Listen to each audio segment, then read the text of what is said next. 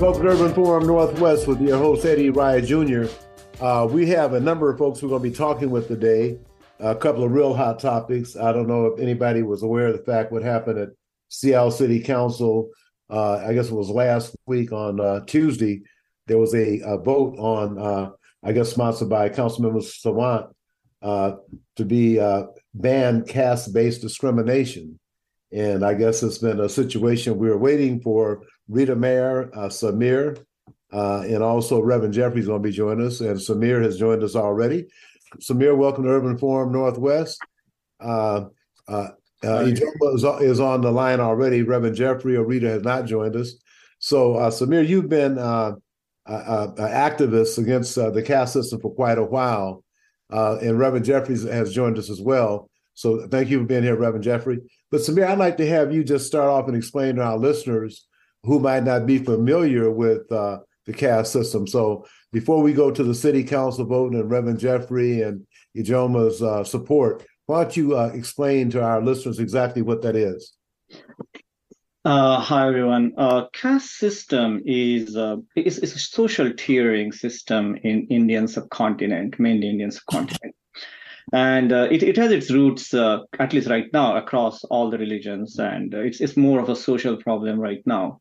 There are four formal castes that exist. Like the top one is the caste, which is the priest caste, and there's a warrior class, and there's the fourth one is what's called Dalit, is kind of lower caste people, Shudras, and then there's a fifth undocumented caste, which is the untouchable caste, and untouchable class is where I come from, my people come from. And we are like good 17 to 20% of India's population, and throughout the subcontinent. In other countries, it's kind of, it's a different story, but definitely in India, we are 17 to 20%. And traditionally, there are certain lowest cost job workers. That's what we were. Like we are socially segregated. We would live outside of the town boundaries into our own segregated communities. And when my people, my grandpa and stuff, when they are getting into the town, they had to wear some kind of like drum up something and kind of announce themselves that they are coming so that people can avoid their shadows on them. If they would come and clean the gutters and clean the toilets and all that stuff, but they are not allowed inside house. They cannot drink water from the same wells or same part of the river. And it's kind of, and it went on for thousands of years in Indian community. And after independence around 70, 80 years ago, 1947, we got constitutional right to not to be discriminated. But society is still catching up to those laws that were put in place at that time. Well, we know all about the different drinking fountains, don't we, Dr. Jeffrey? Yeah, we know about that. Yeah, growing up in Louisiana the first 10 years of my life, I was very accustomed to seeing the colored drinking fountain as well as that. So, Dr. Jeffrey, you were involved in this effort and also authored an op-ed piece about the fact that the caste system is hand in hand with fighting caste systems, just like caste system oppression is the same thing as fighting racism in this country. So I know you are getting involved in a lot of social and economic and political justice issues. Why don't you give us your play on your perspective on this? And I want to congratulate Councilmember Shana Sawant, too, for stepping up to the plate and getting it done. So, Dr. Jeffrey, can you give us your spin on that? Well, to me, the caste system in America begins at the point of oppressive cultural restrictions that affect the way Black and Brown people view themselves in society. These restrictions affect how we look, our hair, our clothes, music, speech. They also limit historical information that is vital to our sense of both belonging and our sense of self-worth. Is going on in Florida right now where Black history is being attacked and limited. It is a social system that marginalizes and dehumanizes those who are poor, homeless, or LGBTQ+. It labels them as the other, while in some instances criminalizing their behavior. The deception of America is that people can easily move across these divides. This, however, is not always the case, and in many instances, it doesn't happen. Most people live their lives and die within the confines of their culturally identified social structure. For example, Black women are 4 more times likely to die of childbirth. According to the BBC report, Black Americans are incarcerated at nearly 5 times the rate of whites. Also, according to the National Center of Educational Statistics, more than 60 years after Brown versus Board education, school systems in America remain separate and unequal. Black Americans earn 30% less than white Americans, while Black-owned businesses make up less than 2% of United States businesses in America. And in 2021, African American owned businesses received 0.18% of the state's business in 2021. Yeah. And that's why you and I have our names on a civil rights complaint to the Justice Department. And Congressman Benny Thompson has got involved. And we just, Bob Armstead and I just had to sign releases to have Benny Thompson's office, Congressman Thompson's office, get information from the Department of Justice. So I know exactly what you're saying. I really appreciate you. But I want to, Rita, have you joined us, Rita Merrick? Rita is the co-founder and executive director of TASVIR. It's the largest South Asian film festival. And she's an indigenous, I can't pronounce it. Rita, help me, please. Anyway, it's Adivasi. Okay. So Rita, why don't you go ahead and let us know about your struggle and fight and the success you had last Tuesday at Seattle City Council. You want me to talk about my struggles? No, we want to relate all this to what happened at the City Council last Tuesday. Oh, okay. Yeah. My part, which is a smaller part of the contribution to this ordinance, was when the ordinance was announced on January 24th. That is when I decided to publicly announce everywhere that I am also from an oppressed caste system, grew up, born and brought up as an oppressed caste member in India. And I always hid for at least half a century. I'm a 50-year-old woman and never openly told anyone that I'm an Adivasi. And that's when, with seeing all my friends and allies and all the movement that was happening behind this to make this anti-caste discrimination vote come to a reality, I felt empowered, and I felt I also need to contribute to this movement and want to speak that I belong in this system, and wanted to testify for this. Yes, that was my role. Okay, that's great. Now let's go to the other author, Ijoma. Is it Olu? Olua. Okay. Anyway, Dr. Jeffrey, she knows my daughter, Angela, so they've been cross paths a few times, but they would be because they're in the same field. But ma'am, I just wanted to get your input and impression on the ordinance that passed on banning case-based discrimination. You know, I think we all here, we know what this looks like, right? We know what it looks like from the moment we were born, even before we were born, and predetermined where we are supposed to be in society and the place we are supposed to be in. And, you know, as a Black American, I know what that looks like, and I can recognize it in other people, in other populations. And not only that, I can recognize the gaslighting against right, and the campaign that's happening to us, that's been telling us that racism has been over for a long time and we need to get over it and ignore it, and there's nothing to see here, is the exact same thing that's been happening to oppressed caste people throughout the world, and especially here in the U.S., where this movement is really taking up steam. People are saying it doesn't happen here, and yet time and time again, I was there at City Council hearing the testimonies from people talking about what it meant to them when, their supervisor would find out they were lower caste because they were eating meat or something like that would give them away, or their last name would give them away, and how suddenly all of their profits were taken from them. Suddenly they're being discriminated against, how suddenly no kids could come spend the night at their house for their kids to play with, right? All of these things that suddenly would just be stripped away from them. And we know what that's like. I know what it's like when friends would invite me to play until their parents would see me.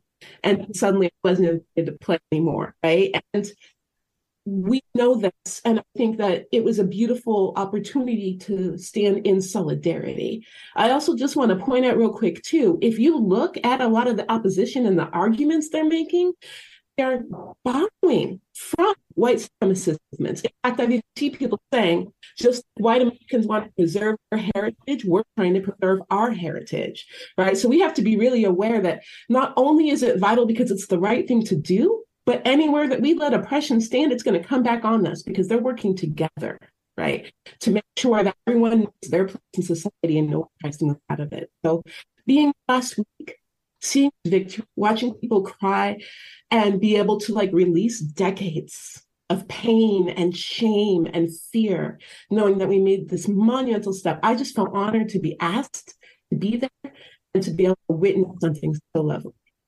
That's very well stated. I want to go back to Samir now. You're in a lower caste system, but you're a technology professional. So all that is behind you now. And do you think a lot of things happen in Martin Luther King Jr. County? Seattle's in Martin Luther King Jr. County. So if there's going to be justice coming from any government entity, it should come from Martin Luther King Jr. County. So Samir, you're a technology guy now. What does that elevate you from in the system, or now we don't have any more in Seattle? What is your expectations for the rest of the country to adopt the same kind of ordinance and policy? Good question. I live in Seattle, right? I live in Seattle area. Maybe there are some parts of America where it is not prevalent because we don't have large concentration of South Asian people there. But where I live and many, many other places in the United States, right? I'm sure New York is one of those, New Jersey is one of those, Los Angeles and Bay Area because of technology population. Where I live and raise my family, this was extremely important to me that it happens in King County, Seattle.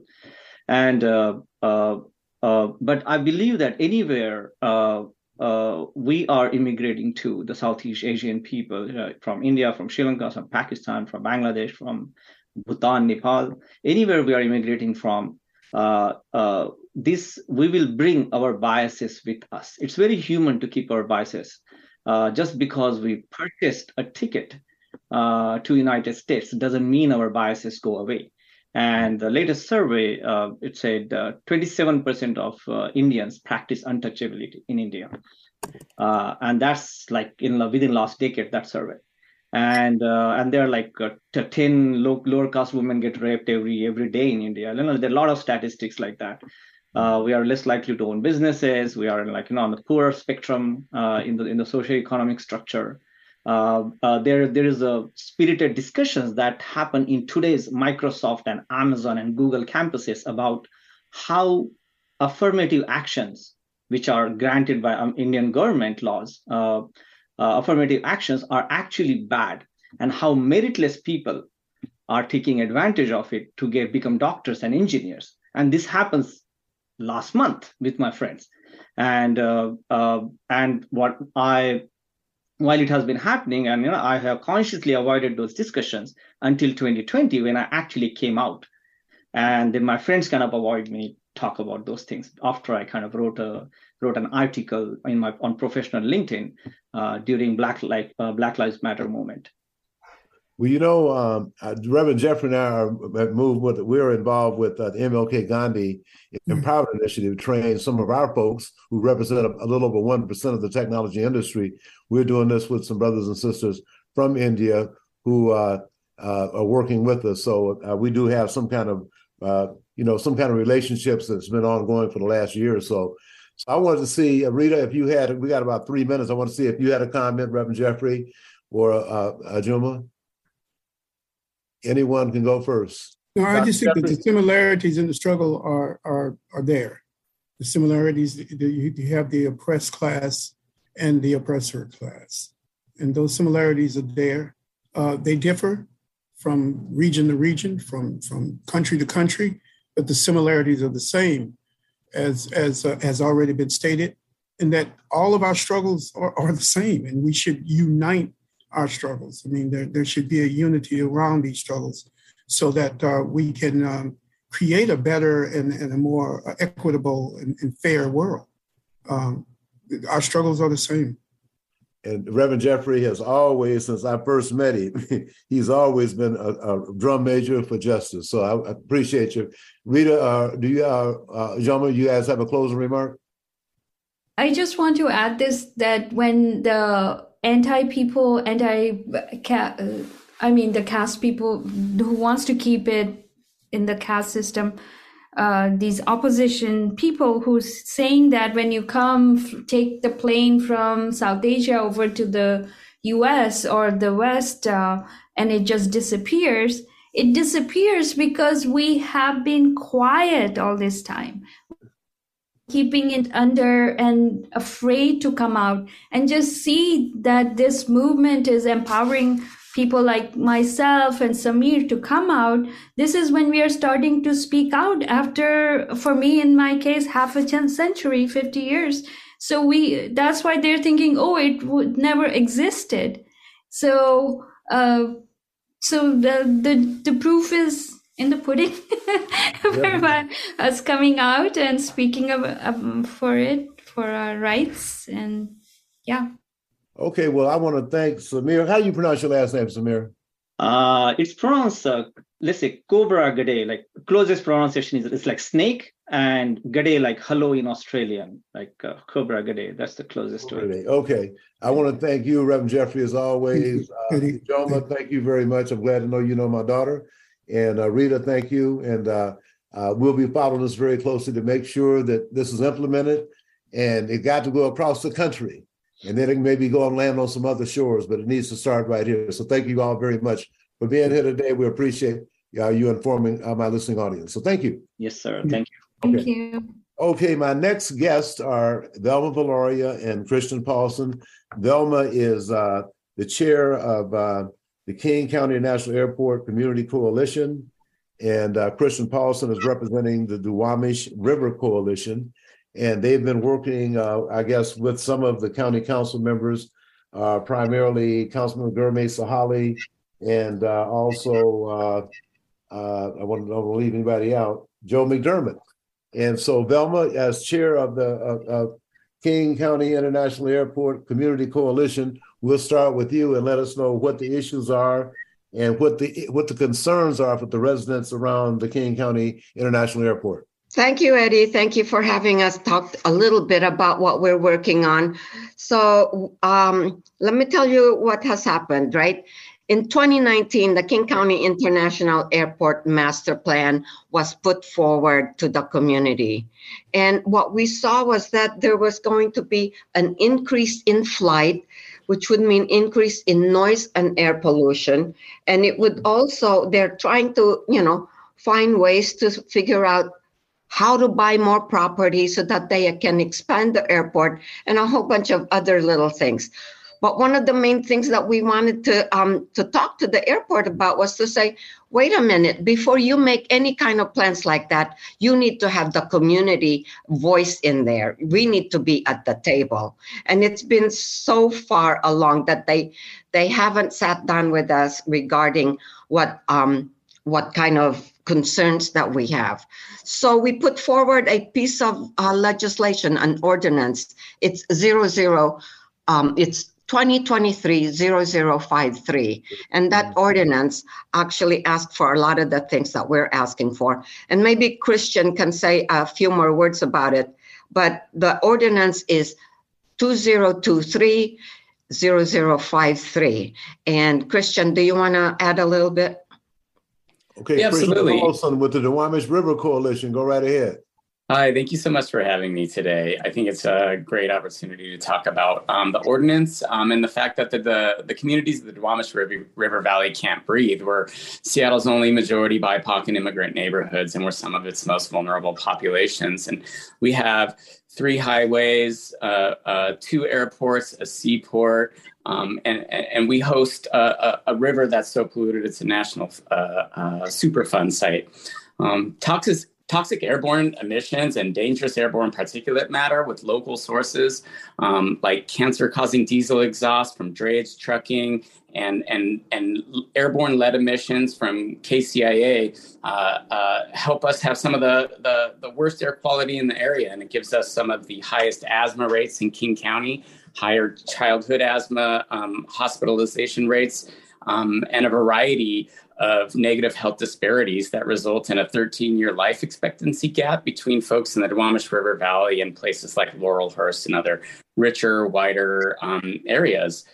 We have a fraction of the green space in the Duwamish River Valley that other parts of the city has. And we think it's about time that we at least have a seat at the table with local actors like King County International Airport, something that distinguishes them from places like Seattle Iron and Metal and Ardagh Glass is the fact that they're owned and operated by the county, and they should be subject to a higher standard of environmental and social responsibility to their neighbors, especially when they're embedded in BIPOC communities.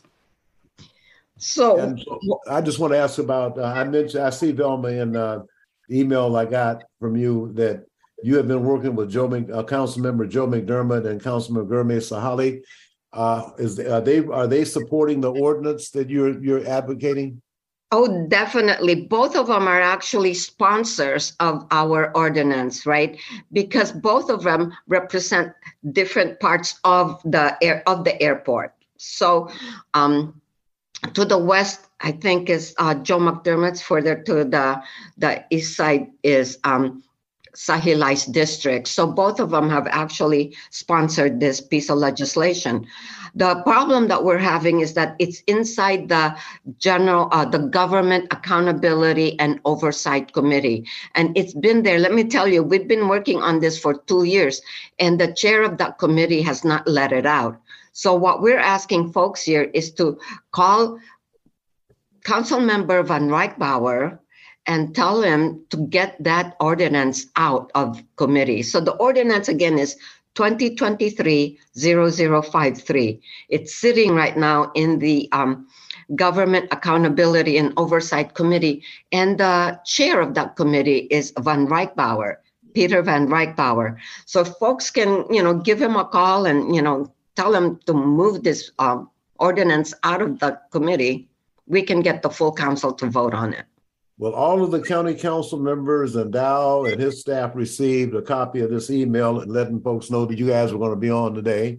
And then they checked my Facebook because Christian, I didn't get you until late, but you are posted up on Facebook.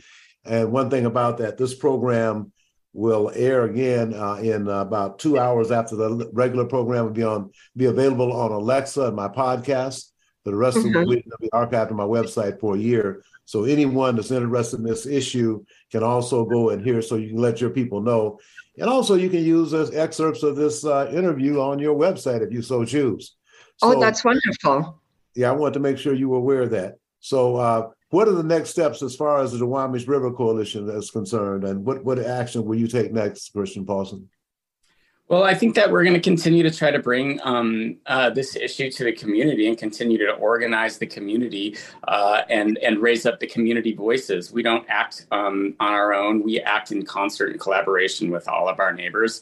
We'll work really closely with King County International Airport Community Coalition, and we're going to try to drive this issue through the council. We believe that this is an issue of environmental justice, and if the county is going to go as far as to declare environmental justice and racism a public health crisis, that we really intend to hold them to those commitments they've made to us.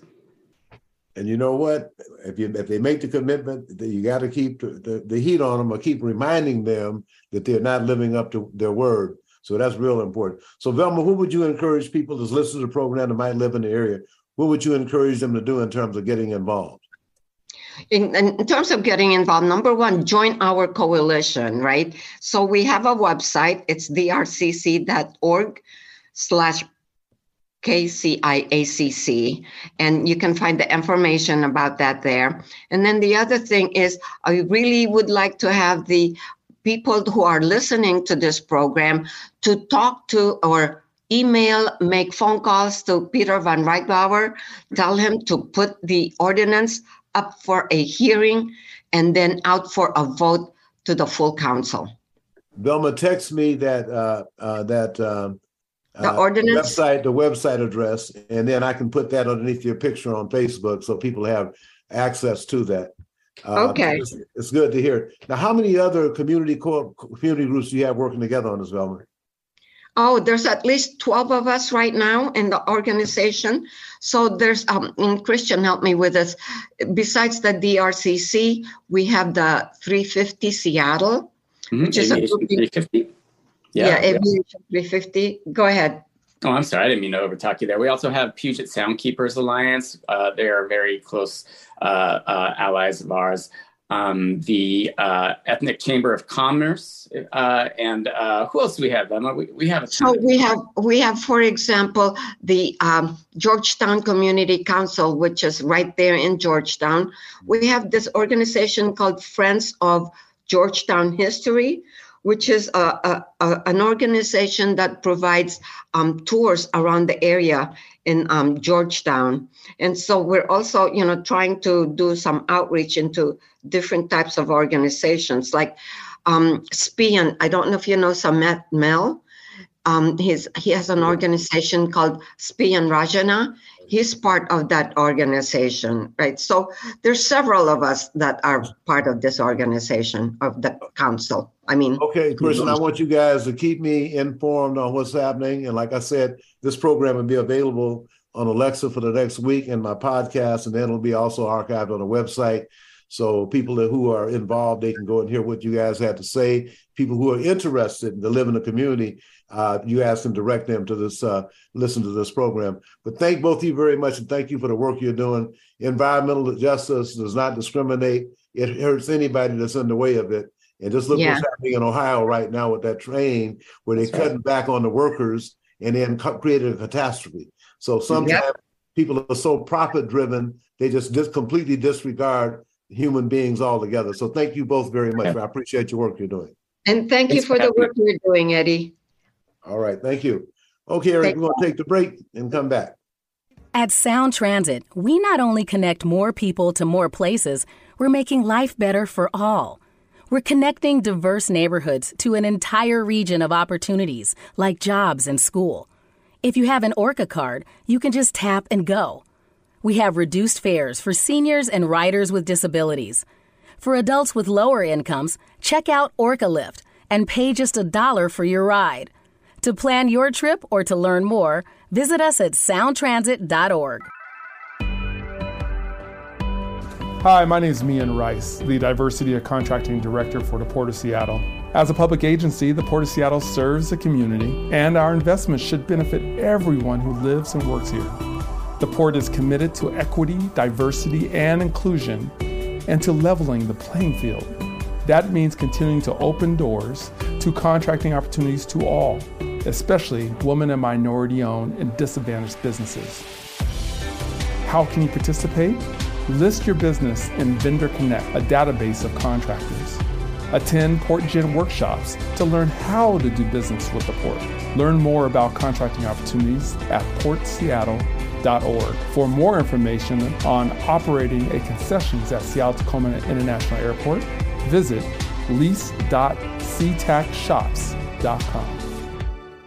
Alternative Talk, 1150 on AM, 98.9 HD3 on HD, 1150kknw.com on the web. Hey, Eddie Rye back here in Urban Forum Northwest, and that's Eric playing the jams. I want to thank Sound Transit's Office of Civil Rights, Equity, and Inclusion with Allison and Nikki, and the Port of Seattle's Diversity Contracting Office with Mian, Lawrence, and Josie, and the City of Seattle's Persons Construction Services Office with Mark, and Carol and Carmen and Jesse.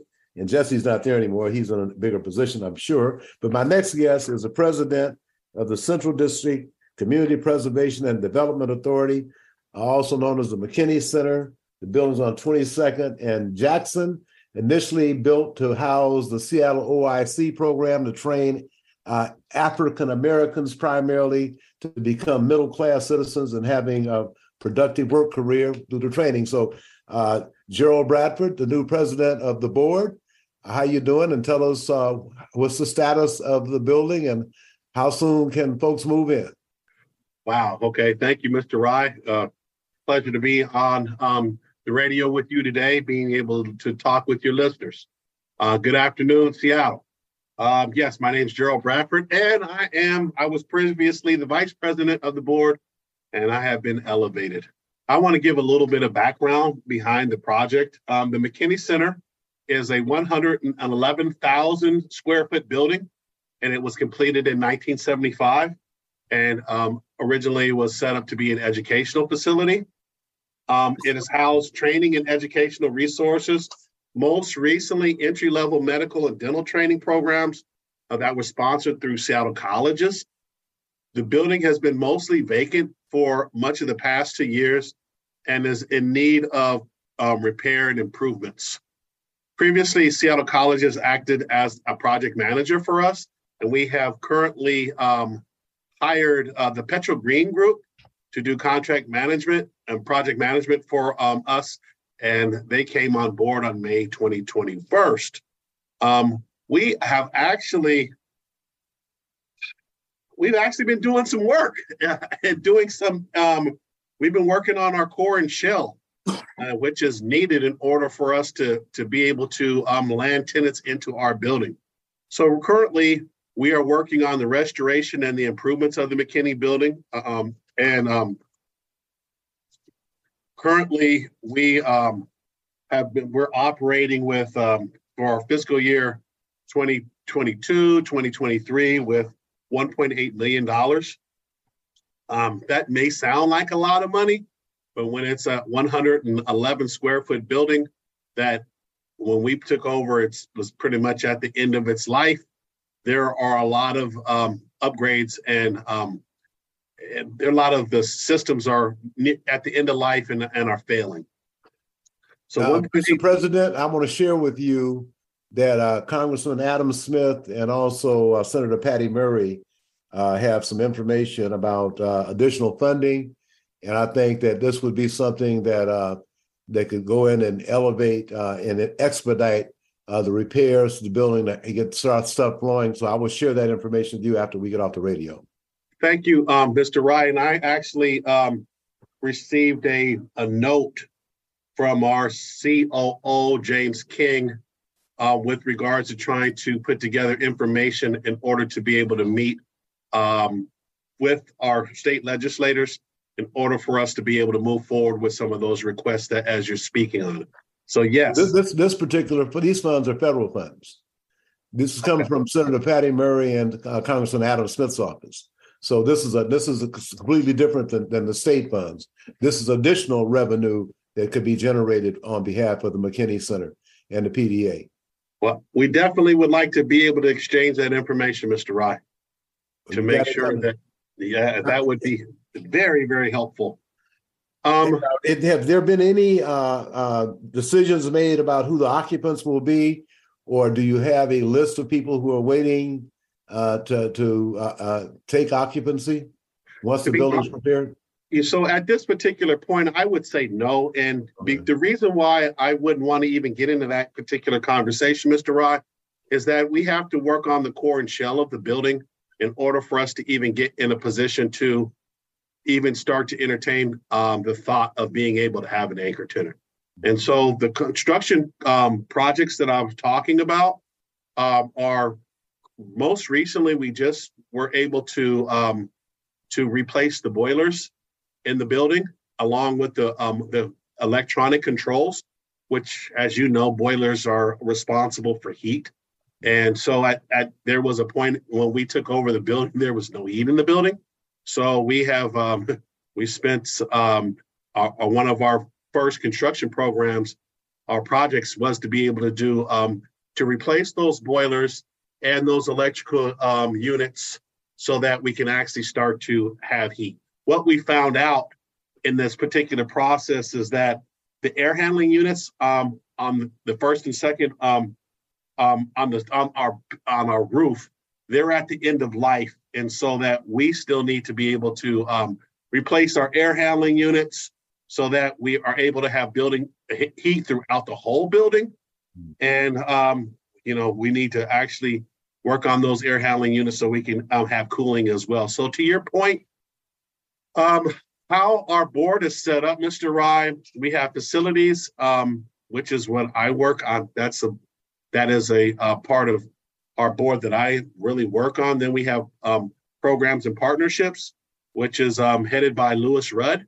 You may be familiar with Lewis. Ezel's Famous Chicken. Ezel's Famous Chicken. Lewis Rudd is in charge of that. And then we have government affairs and communications. And so we have we are tasking our board members to be able to work on different advisory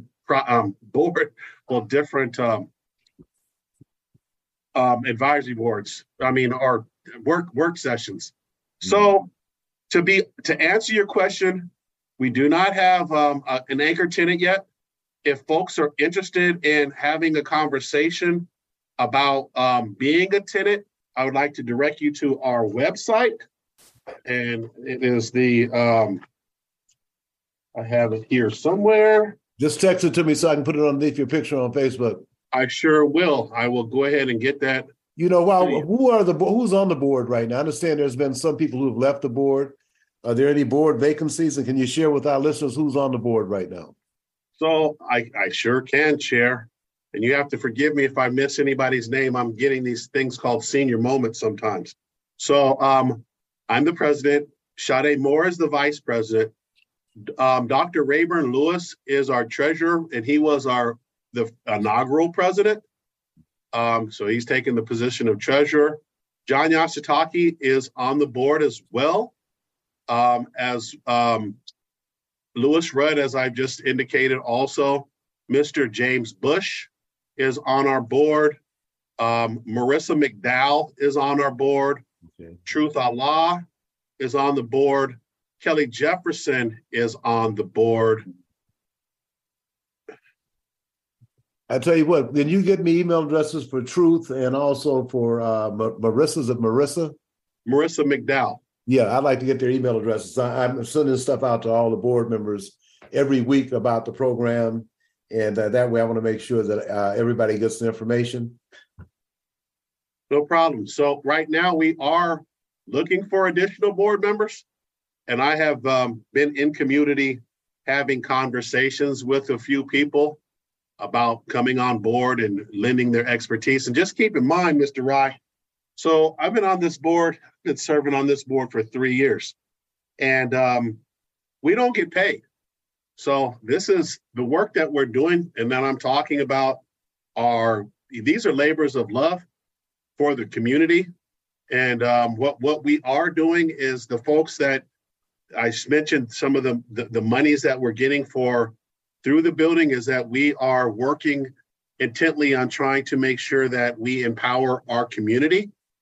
So people who are from the community are getting opportunities to work and participate on the building. So as I mentioned, I was talking about the project management team. That is Miss Benita Thomas with the Petro Green Group. She is from the community, African-American businesswoman. Mr. Adrian Collins is with 2-6 Development, is in charge of our building maintenance. And so we are being intentional in trying to bring opportunities to the Central District community for stakeholders who are in that community or in Seattle to be able to participate on the construction. So we are working off a small works roster. And I think the challenge is for some of those really small mom and pop contractors, as you know, Mr. Rye, that a lot of those folks don't sign up on those kind of rosters, those work rosters, to be in order to be suggested for public works.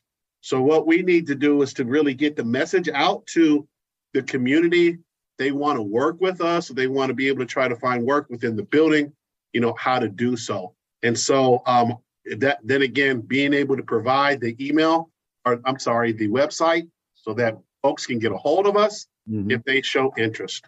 I just want to share with you, Mr. President, that a lot of people in the Black community have been discouraged. In 2021, African-American owned businesses did 0.18% with Washington State, and all minorities together didn't do 1% with the state's procurement agency, Department of Enterprise Services.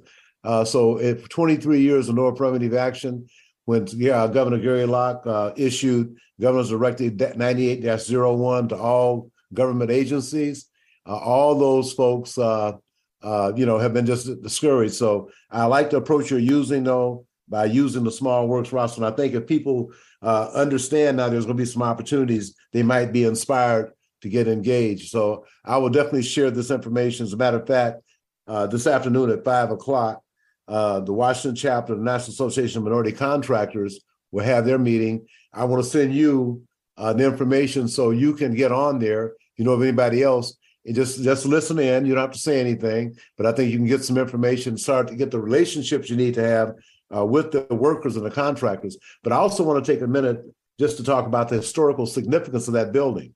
That building is Black history. That building is here because Reverend McKinney brought the Seattle Opportunities Industrialization Center to Seattle to help train Black folks. So I was really disappointed when the Seattle colleges wanted to tear the building down. And when you have people come from out of town and don't really know much about Black history, African-American history of the city, they act in a different way. But that building is a historic Black landmark. So I just want to make sure that everybody understands that. So, and I really appreciate what you guys are doing, anything that I can help. I was one of the people that went down and as a co-chair of the McKinney Coalition that advocated for House Bill 1918 that created the Central District Community Preservation and Development Authority. And it was sponsored by one person, State Representative Sharon Tomiko Santos. Nobody else sponsored with her. And it went unchallenged, unanimous 96-0 in the House and 48-0 in the Senate. I think there might be one abstention because someone was sick. So people need to understand the building has historical significance to African descendants of the United States enslaved. The building was built to help us, and I sure hope that the focus stays there. And all I want to say about Benita, she was a stalwart, outspoken member for the Community Coalition for Contracts and Jobs that fought to get contracts, and every time she knocked the door down, another Black person got the contract. So I'm really glad to hear that you're utilizing her service. She knows what's happening. And sir, we'll have you on regularly so we can keep the community updated. Gerald Bradford, Mr. President, I want to thank you for your time today, and we'll talk with you soon. And I will share that information with you.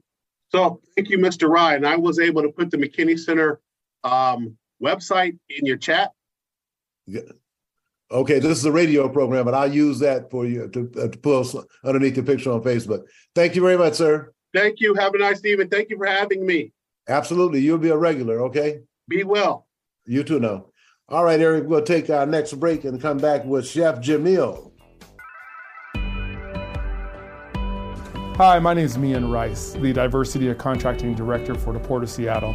As a public agency, the Port of Seattle serves the community, and our investments should benefit everyone who lives and works here. The Port is committed to equity, diversity, and inclusion, and to leveling the playing field. That means continuing to open doors to contracting opportunities to all, especially women and minority-owned and disadvantaged businesses. How can you participate? List your business in Vendor Connect, a database of contractors.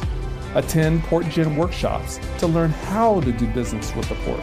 Learn more about contracting opportunities at portseattle.org. For more information on operating a concessions at Seattle-Tacoma International Airport, visit lease.ctacshops.com. At Sound Transit, we not only give people more reliable ways to get around, we're connecting diverse neighborhoods to an entire system of opportunities like jobs, school, friends and family, and to the airport. Our commitment to economic development provides opportunities for women and people of color to compete fairly for Sound Transit contracts. All of this helps our regional workforce grow and thrive. Go to soundtransit.org and search DBE to learn more. Alternative Talk 1150, the talk of the Sound. All right, Eddie Wright back at Urban Forum Northwest. We're in the process of hooking up with Chef Jamil Hill. He catered the Martin Luther King Commemoration Committee's event at Holgate Street Church of Christ last Saturday, and the food was just outstanding. We had a number of, Hayward Evans and I had a number of individuals that were honored, including Linda Thompson Black, who received the Mona Bailey Award from Chris Bailey, who is heading up the Mona Bailey Academy. They're doing STEM training for 6th through 8th graders all across the city. We also had the first Black firefighter chief who retired as chief of Seattle Fire Department present the current Seattle Fire Chief, Harold Scoggins, the Norm Rice Public Servant Award. And we also found out that Chief Harold Scoggins was the first Black firefighter with the Glendale, California Fire Department, and ended up being leaving and ascended to the position of chief. And that's why we got him in Seattle, I guess, about 8 years ago now. He's been doing an outstanding job. And then the surprise of the evening was the Dr. Maxine Mims Changemaker Award that went to Mary Flowers. Dr. Maxine Mims had presented Mary Flowers Award in her name. And during that time, Dr. Mims called up several individuals who Mary Flowers had been working with while they were incarcerated. And the thing about it is that stuff she's been doing for like 16 and 17 years and keeping a family together and having a full-time job. But those brothers were there and showed their appreciation. And I definitely would have been one of them. I'd have showed my appreciation too. The Chef Jamil is on the line. How you doing, Chef Jamil? Okay. Well, like I said, it's live radio, so you have to be prepared for anything. But first of all, I was just sharing with the people about how great your food was for the event that we had last Saturday at Holgate Street Church of Christ. But why don't you just share a little bit about your background and how people can get in touch with you, because you produce an outstanding cuisine, my man. Well, I'm originally from New Orleans, and I've been here in Seattle for the last 27 years, and just enjoying the people. It's been such a blessing to be able to serve this community in Seattle. It's some great things happening here, and it's also some questionable things happening in Seattle, as far as our community, and that concerns me. So as long as we're putting out good food and good vibes, I think we're all right. But we got some things to be concerned with on some levels in this community, And I'm happy you're out there battling and a voice for the community, Eddie, on all levels for a lot of years, ever since I've been here. So you're appreciated, brother. Well, thank you very much. Well, I'll tell you one thing. We sure appreciated what you laid on the table last Saturday. Now, Jamil, I know that my daughter Angela, I think you must be her favorite caterer and guy, because every time we mention anything, it got to be Jamil, and now everybody's saying it has to be Jamil in the family. So that's a blessing, man. That's truly a blessing. How do people get in touch with you, and is there a website where they can go on and select menus? Yeah, you can go to what Jamil's kind of notice do you have to give? You go to Jamil's Big Easy and see the catering menu, or you could call me and I could patch you through to my catering manager if you have interest in catering. And my number's on the website, and also my catering manager's on the website. And it's pretty easy. It's pretty, informal. Just call us and we'll see if we could, meet and accommodate your catering needs. And, that's where we're at with it. Well, I want everybody to know that on more than one occasion, I've been over at Lenny Wilkins at Marilyn Wilkins' house, and you've dropped off a load there, and it's always been excellent. So I know that you're in heavy demand. How much advance notice do people have to give you to get you to serve them a quality meal? And is that based on the numbers of people? How does that work? It's based on the numbers, and it's always comfortable at least, 72 hours in advance, but we go up to 48 hours in advance, especially if it's something untimely in the family or, you're trying to get a get-together, done. We're flexible, but, optimistically, we would like to do it about 72 hours in advance so everybody's comfortable. Mm. Now, at one time, you had a restaurant at one time, didn't you? Yeah, we had La Louisiana. We had the Blazing Cajun in the South End, and we had the Taste of New Orleans. And all of them were really nice in the community, but, as restaurants come and go, they came and went, but we still been doing the cooking ever since. Yeah, a lot of people left that neighborhood that you're talking about, too. That's the other thing. One of the things that, that always concerned me when you trying to make a difference in a community, and I've seen it in New Orleans and, other places I've traveled to, how these communities become less valuable and then they're all of a sudden gentrified and they're more valuable than the start. So it's not just being a chef, it's being a part of this community when it's being taken from us, and that's on the real. We gotta stand up for the people who, got here before us, bought those houses, bought that land, and then all of a sudden it's no value to people in the city. It's only value to people when they, kick us out or, devalue our homes and our property. So there's a lot of things going on, and it's still great to see a bunch of young African-American chefs and African chefs, coming into their own and trying to stabilize communities with food and resources like this. It's really important that we leave a mark on a culinary mark on, as well as a community mark in this in this city. Now, do you have anybody on your staff that you're training to be able to duplicate some of the menu items that you have? I'm constantly, and I'm still working with Chef Cardet. I've worked with quite a few other people who branched out and doing their own things in different areas of the state of Washington. And it's important. I can't take it with me, so you got to share it with everyone. Mm-hmm. You can't take none of this with you. My obligation is to share as much of this knowledge and blessing as I can with other people in this community. Mm-hmm. So now, do you currently have a staff of cooks when you have an order? Yeah, I could always pull some people in. My wife worked with me a lot, and we're celebrating 40 years of marriage here, so she pretty much know my every move in the kitchen, and I try to stay out of her way. So that's how that works, Eddie. Oh, as long as it works, that's the most important thing. As long as it works, brother, it's a blessing. The end product has been outstanding. As a matter of fact, I appreciate that. I have never had. I've had some stuff that I normally don't eat. If you cook it, I eat it, and don't even ask what it is because it's that good. So I would encourage anyone that's going to have a gathering to contact Chef Jamil.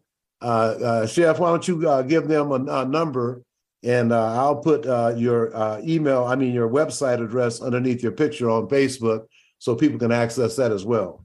Okay, you could call me at 206-518-8197. Okay. And Chef Jamil, thank you for the day, and we'll have you back on when you got something coming up, okay? All right, I appreciate it. You have a beautiful evening. Thank you. Okay, thank you very much. Okay, that was Chef Jamil Hill, one of the outstanding caterers in the state. And once again, I want to thank Sound Transit's Office of Civil Rights, Equity, and Inclusion with Allison and Nikki, the Port of Seattle's Diversity Contracting Office with me and Lawrence and Josie, and also the City of Seattle's Purchase and Construction Services Office. And want to let everybody know that a couple hours after this live program, Urban Forum Northwest is available on Alexa for the rest of the week. And also our website is urbanforumnw.com. Programs for the last year are archived on there. Thanks, Eric, for everything, and we'll talk with you again next week. At Sound Transit, we not only connect more people to more places, we're making life better for all. We're connecting diverse neighborhoods to an entire region of opportunities, like jobs and school. If you have an ORCA card, you can just tap and go. We have reduced fares for seniors and riders with disabilities. For adults with lower incomes, check out ORCA Lift and pay just $1 for your ride. To plan your trip or to learn more, visit us at soundtransit.org.